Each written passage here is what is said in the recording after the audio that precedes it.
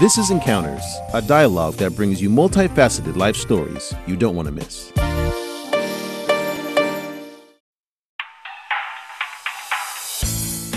I was always interested in humor anyway, but I was also desperately trying to learn Chinese, and mostly on my own. I was looking for something that was a little more realistic daily life patter, or something that would challenge me a little bit, and that was something real and not just a textbook fossilized a bit of language. And one day I discovered xiangsheng, crosstalk. 要说跟中国感情最深的你们都不如我。为什么？我夫人也是中国人呐，我既不管夫人叫太太，又不管她叫老婆。那你叫她什么呀？我管她叫俺那口子。I was very nervous at that when I did that. Before we went on, some producer or something said, you know that something like 400 million people are going to watch this show. What? 400 million? I almost have fainted.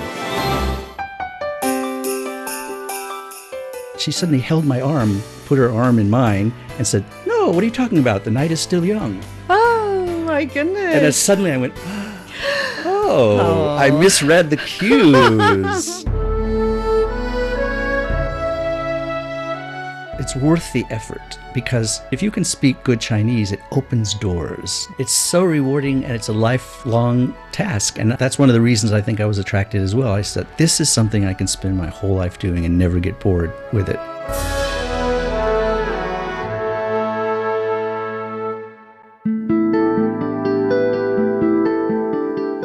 Hello and welcome. I'm Manling in Beijing. My guest today is David Moser, an American who has been living in Beijing for more than 30 years. He is a musician, a teacher, a fluent Mandarin speaker, and also a linguist. As a linguist, David believes that Chinese is one of the most difficult languages in the world. But by chance, he found a secret weapon which helped him to study the Chinese language and even led him to mount the most sought-after stage in China. What is that? Stay tuned. During these years, what happened to you personally? Well, I was doing a lot of different things. As you said, I was not only teaching, I was starting to get involved with crosstalk, this Chinese traditional humor form. I was also taking part in the very beginnings of the jazz music scene in Beijing. You had a degree in music, so there's little wonder about why you got yourself involved in it. And jazz was even some of the folk songs, they came into China at the earlier years of China's reform and opening up. It's something completely new. Yep. And you joined them, right? But why crosstalk? Okay, yeah, well, that's pretty easy to explain, actually. I was always interested in humor anyway, but I was also desperately trying to learn Chinese, and mostly on my own. And back in the 80s, the sort of Chinese teaching materials and textbooks and things were pretty limited and primitive and mostly boring. I mean, really, really boring. And I was looking for something that was a little more realistic daily life patter, or something that would challenge me a little bit, and that was something real and not just a textbook fossilized a bit of language. And one day I discovered xiangsheng, crosstalk. Someone had a cassette tape and was laughing at it, and I could tell it sounded a little bit like American stand-up comedy, but I couldn't understand any of it. And I said, "What's this?" And they said, "It's crosstalk." And he gave me some tapes. And so I said, okay, this is going to be a good, I designed my own curriculum. I'm going to study these dialogues, and at the same time I'm studying language. I can also study culture, humor. So there's the opera tradition, there's a folk Peking opera. There's language, puns and all sorts of things, history, culture, yes, and food and everything. Everything, actually. Dialects, everything is in it. So this was a natural thing for me to start studying. And of course, I happened to be at Peking University, a sort of a center of all sorts of folk studies. And I happened to meet someone in the Chinese department, a professor named Wang Jingshou, who was an expert in crosstalk and these folk arts speaking. And is he the one who introduced Ding Guangquan for you? Yes. Wow, yes, I right. guess my guess is right. Wang Laoshi was the one who had discovered Canadian Mark Roosevelt's Dashan, who some people probably know who he is. I'm sure most people know who he is. And so this Wang Jingshou was a scholar who studied this art form, but he also knew all these crosstalk masters, experts. So I started to study it, and I thought I would write a paper, an article on it, or a book. And so I asked Professor Wang, can I meet some of these crosstalk performers? And he said, oh, sure, they're all friends of mine. So I suddenly was interviewing famous crosstalk artists in my dorm room at Peking University, and I had no idea who they were, but these were some of the most famous people, TV personalities in China, and they would come in, and the maids on my floor would faint. They said, I can't believe this famous person who's here. And I started to study with these people and learn a bit about the craft, and eventually this led to me being introduced by Wang Jiaoshi to Ding Wangquan. Master Ding. Ding Wangquan being a student of Hou Baolin, who was the crosstalk master. And I started doing crosstalk on TV. Why CCTV Spring Festival Gala show decided to invite foreigners to put on crosstalk on the stage? All of us had been on TV before because that was sort of the heyday of foreigners on TV. Because after the Dashan phenomenon, a lot of people loved to see foreigners on TV speaking good Chinese. And it was very funny for them in and of itself. Dashan, of course, was a super success. My first big skit was, I think, in 1996, maybe it was 5, with Hou Baolin's son, Hou Yaohua. We were doing a skit, a xiaopian. And in fact, I was very nervous at that when I did that. Before we went on, some producer or something said, you know that something like 400 million people are going to watch this show. What? 400 million? I almost have fainted, but I got through it okay. And since then, I got used to it. But the Spring Festival Gala is, by the time everyone watches it, including the Chinese overseas, it's really watched by almost 1 billion people worldwide, which is very, very daunting. So they wanted to do a skit with foreigners. But the basic idea was, here's these foreigners who love China, and they love Chinese, and they love... So this love actually is authentically felt in your heart, right? Of course, yeah. 3 of you just met your better half here in China. And when did you come to know her? My wife? Yeah. A lot of people ask that question, and it's disappointing because there isn't really an interesting story. Not romantic? Not so romantic. Your love with Chinese language and Chinese crosstalk is romantic, yeah. but not your romantic life is not romantic enough. The story is just this. I went to a party, and there was a woman there who was a teacher, a history teacher, and we talked a little bit. He said, oh, that's interesting, because we both enjoyed history, and so we exchanged phone numbers. He said, well, let's get together again and talk more history. And we did, and then that's the story. Okay, so it proves that you really are interested in academic things more than... Maybe that's the difference between you and Dashan. Is that so? I didn't mean that. I'm joking. Of course I have my romantic... All right! Don't think I'm a robot, but no.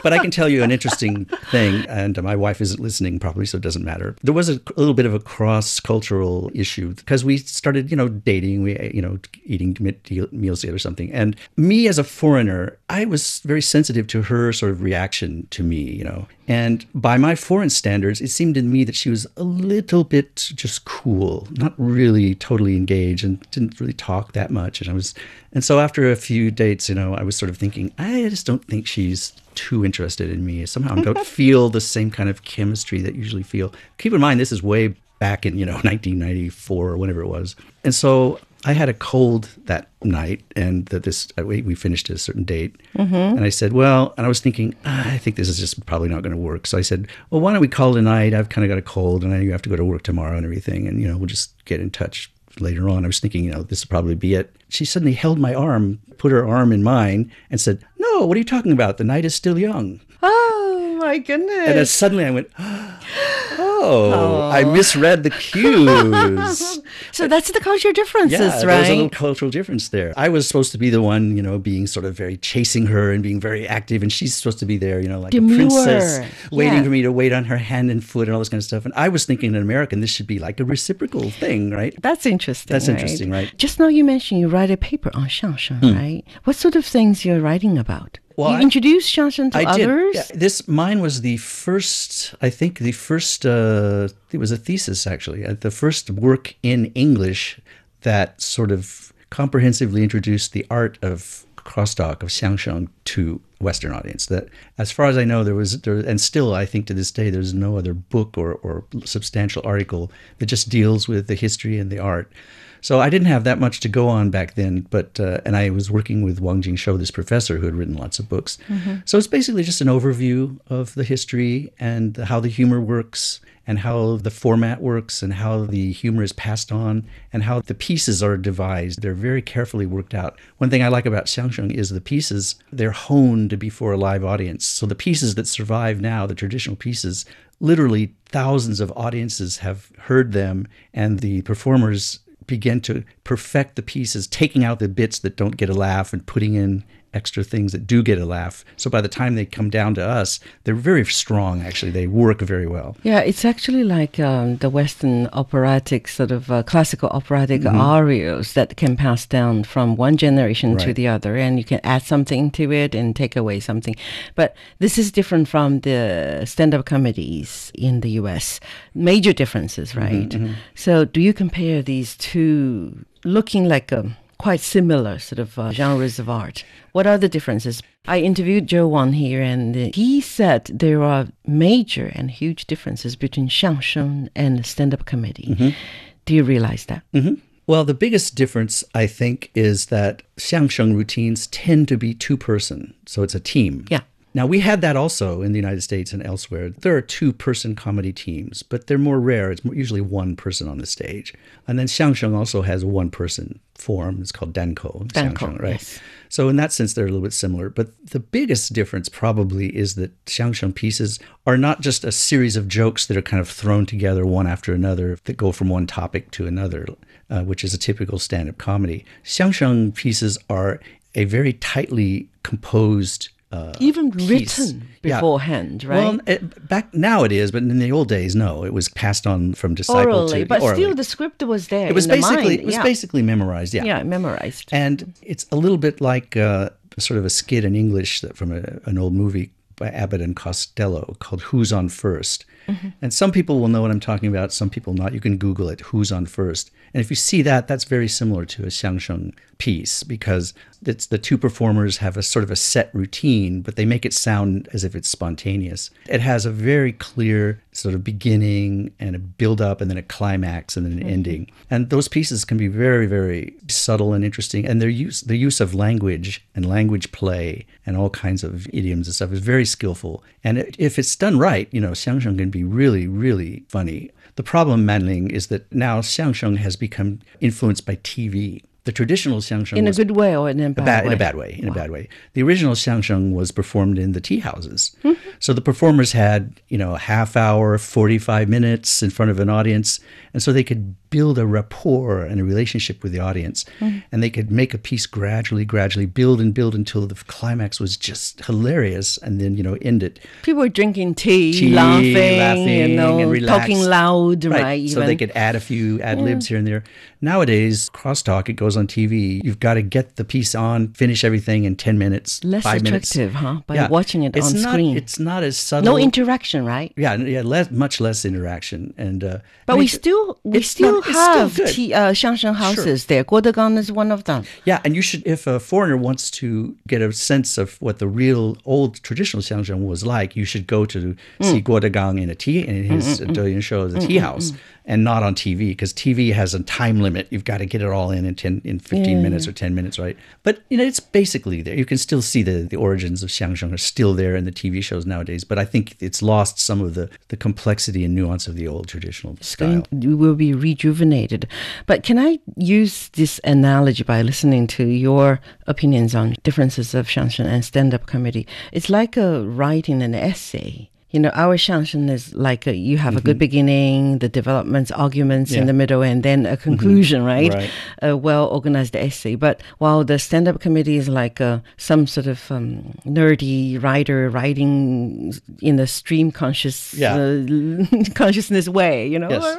It's more stream of consciousness. That's a good way to put it. Yeah. Good. Thank you for that. Compared to that thesis on crosstalk, another article written by David Moser has attracted even more attention from both local and international media. Actually, it has drawn some criticism from Chinese readers. Is Chinese the most difficult language to learn? Yeah, well, I wrote a rather infamous article called Why Chinese is So Damn Hard. And it's a lot of people have read it. who just out of sympathy, it's like it tells why Chinese for foreigners is so hard, and there's several reasons for it. And hard in comparison to the languages we usually study, most of which are in some sense related to English, and so we're more used to them. But there are several reasons why Chinese language is hard for foreigners, which I can get into if you really want to. But the main reason is the script, the Chinese characters, the Hanzi. That writing system is so different from the way alphabets work. Totally two different systems. Totally two different systems. And what it means... That means double efforts, right? Yeah, more you than remember double. the phonetic thing, and then you remember the shapes of all the characters. And so back in the old days, my day, I mean, you not only had to learn the characters, recognize them, you had to learn to write them, because there weren't so many computer word processors back then. Nowadays, to be quite honest, even the Chinese people are forgetting how to write the characters because they do it all on WeChat, they do it on their phone. We have machines now. Right. So one of the difficult things was learning to read and also write Chinese characters. And just the script system, just mastering the script system could sometimes take you many, many years. Whereas if you learn an alphabetic language, even if you're going from a language like English to, let's say, Russian, which is a different script, but it's still Cyrillic. It's basically just an alphabet. Once you learn the alphabet, you can write anything you can say, and you can say anything that you see on the page. Not so in Chinese script. It's very often you look at this new character, you have no idea how it's pronounced.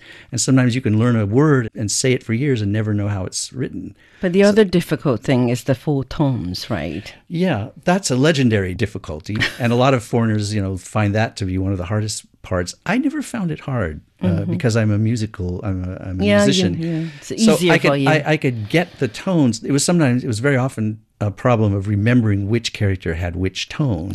But I never had trouble producing the tones. But a lot of foreigners I see today, they just never get it. Their ear just can't adapt to the tones. Do you still hold on to your infamous book, all these opinions, that you still think that Chinese is one of the hardest language to learn? I think so. I think even for Chinese, it's a little harder than, a native English speaker learning English. And that's partly because of the script. It does take longer for a Chinese student to become fully literate in their language than it does for a speaker of English. Are you scaring people away from learning Chinese? I think you need to write a book to balance it, to write a famous book to say, see, I'm the living fossil of proof that I can learn Chinese well, right? I think...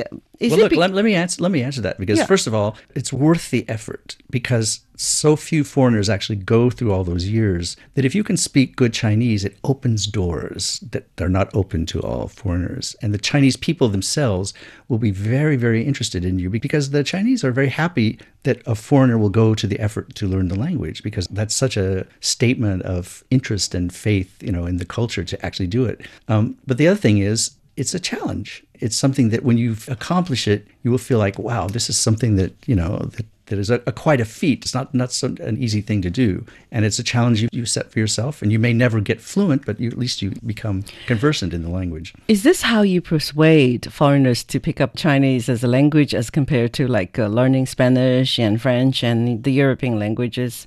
Because beauty lies in the challenge, right? Yes, that's right. And then... my personal take is that I know a lot of foreigners who are really fascinated by Chinese language, because I think in the past is that complexity is beauty. Right. But now simplicity is beauty.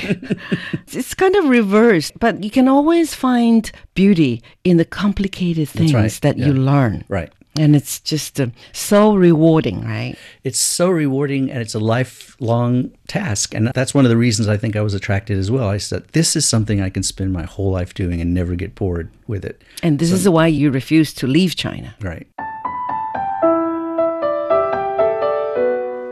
From our conversation, it was obvious that David loves China because the country provides something he can't live without. Boundless intellectual stimulation, such as the complexity of the Chinese language and cultural differences between China and his home country. But he jokes that the real reason for him to stay is that Chinese food tastes better than any food in the world. And what was the strangest food you encountered when you first arrived in China? I'm very adventuresome with food, so I don't mind eating, strange things and things Chicken that foreigners feet. Stinking tofu. Yeah. Stinking tofu doesn't... It smells bad, but it doesn't taste bad. That's the thing. And now you still think it smells bad? No, well, I don't know. I'm You just used to changed. it. I'm used to it, yeah. Used to it. But things like pig ear and, intestines and fuzi fei piars, these sorts of internal organs that we don't normally eat except in hot dogs. No, I never had too much problem with that. And in fact, I've never as far as I know, I've never really gotten food poisoning with Chinese food. The only time I've gotten food poisoning in China has been at a foreign hotel where they sometimes put something in the refrigerator for 2 days and then it gets, bacteria on it. But I've never had any upset stomach or something with China. I love Chinese food. I like really hot, spicy food. And my daughter does too. I mean, she loves the malatang and these sorts of things. So in terms of food, I understand that some foreigners, sort of balk at some things and say some things are really disgusting. But I don't know. I always liked the variety. And, nowadays, back then, there wasn't much produce and vegetables available all year round. Nowadays, Chinese food is unbelievable. It's I want you incredible. actually to compare what you encountered and what you eat in lifestyle then and today. In China, right? In China, yes. Yeah, of course, I was eating, most of my meals were at the student cafeteria. And that's very different than even now, right? There were usually just 4 or 5 dishes. And then you could have either a mantou, a steamed bun, or rice for your staple. I liked it okay, but the quality of the food was not so good. For example, it was kind of taken care of out in sacks and things outdoors. And so it was very likely there would be sand in the food. And you had to be careful when you were chewing. Because strong dust, right? Yeah. But I liked it okay, and I sort of liked eating Chinese food every day. I thought it was really good. But, there weren't that many restaurants because back then, the restaurant Not even McDonald's. No. They came in like in the 1990s, something Right. like that. Actually, the first fast food was Kentucky Fried Chicken. In KFC Tianmen, in Tianmen, the first one. I think that was like 1998 or 9 or something. I can't No, remember. 91 something. Was it that early? I don't think so because it opened, the first branch opened when I was here. So it had to be after 1987. It might have been No, 1977. 1991 or 2, maybe. I'll bet you $100. Yeah, maybe. That's a bet. I remember. But anyway, nowadays, I guess the big difference between then and now is that Chinese have much more, it's not just the work unit cafeteria, there's so much food choice here, including Western food. It's almost surreal how amazing the food is here. The Chinese people, the reason I like it, they put so much creativity and thought into all these different cuisines. Something like shuizhuyu, which is this fish in a big pot of boiling oil, You love it? I love it. And just the sheer effort that the cook has to go into with all this preparation and all this stuff, and there's so much stuff left. In the United States, I think the average cook would think, you're crazy. I'm going to spend hours and hours fixing this thing. By the way, the Chinese food in the US and Chinese food here are different, right? They are different, yeah. Okay. Do you think Chinese people can cook good Western food or better even Western food? Are you satisfied with the taste or the quality of the Western food that we have here in Beijing, Shanghai? I am now, yeah. It used to be things like pizza were terrible. They didn't really know how to make it. And then fast food is just what it is. But other than a few basic dishes, you couldn't, like good Italian food, good French food, good Japanese food was rare. Now I think I'm spoiled because we live in Beijing, which is a modern metropolis. Everything is here. And they have cooks, even some American food, barbecue, beef, and all this kind of stuff is just as good as you can get in the U.S. Everything. Yeah. Indian food, Thai food, Thai food, Japanese food, yeah. Vietnamese pho, all these things. You have so many to choose, right? To tell the truth, both David and I have bad memories. The first KFC restaurant in the Chinese mainland was opened in 1987, the year David first came to China. It's understandable that some memories have become blurred over time as we have witnessed so many changes in the country over the past 30 years. But one thing I'm certain is that I could feel David's pride in being not only a witness, but also a participant in the nation's history. And I feel certain that his story with China is set to continue. I'm Manling. Thank you for tuning in to our program. And if you liked it and want to listen to us again, Just find us on our website, chinaplus.cri.cn and Apple Podcasts.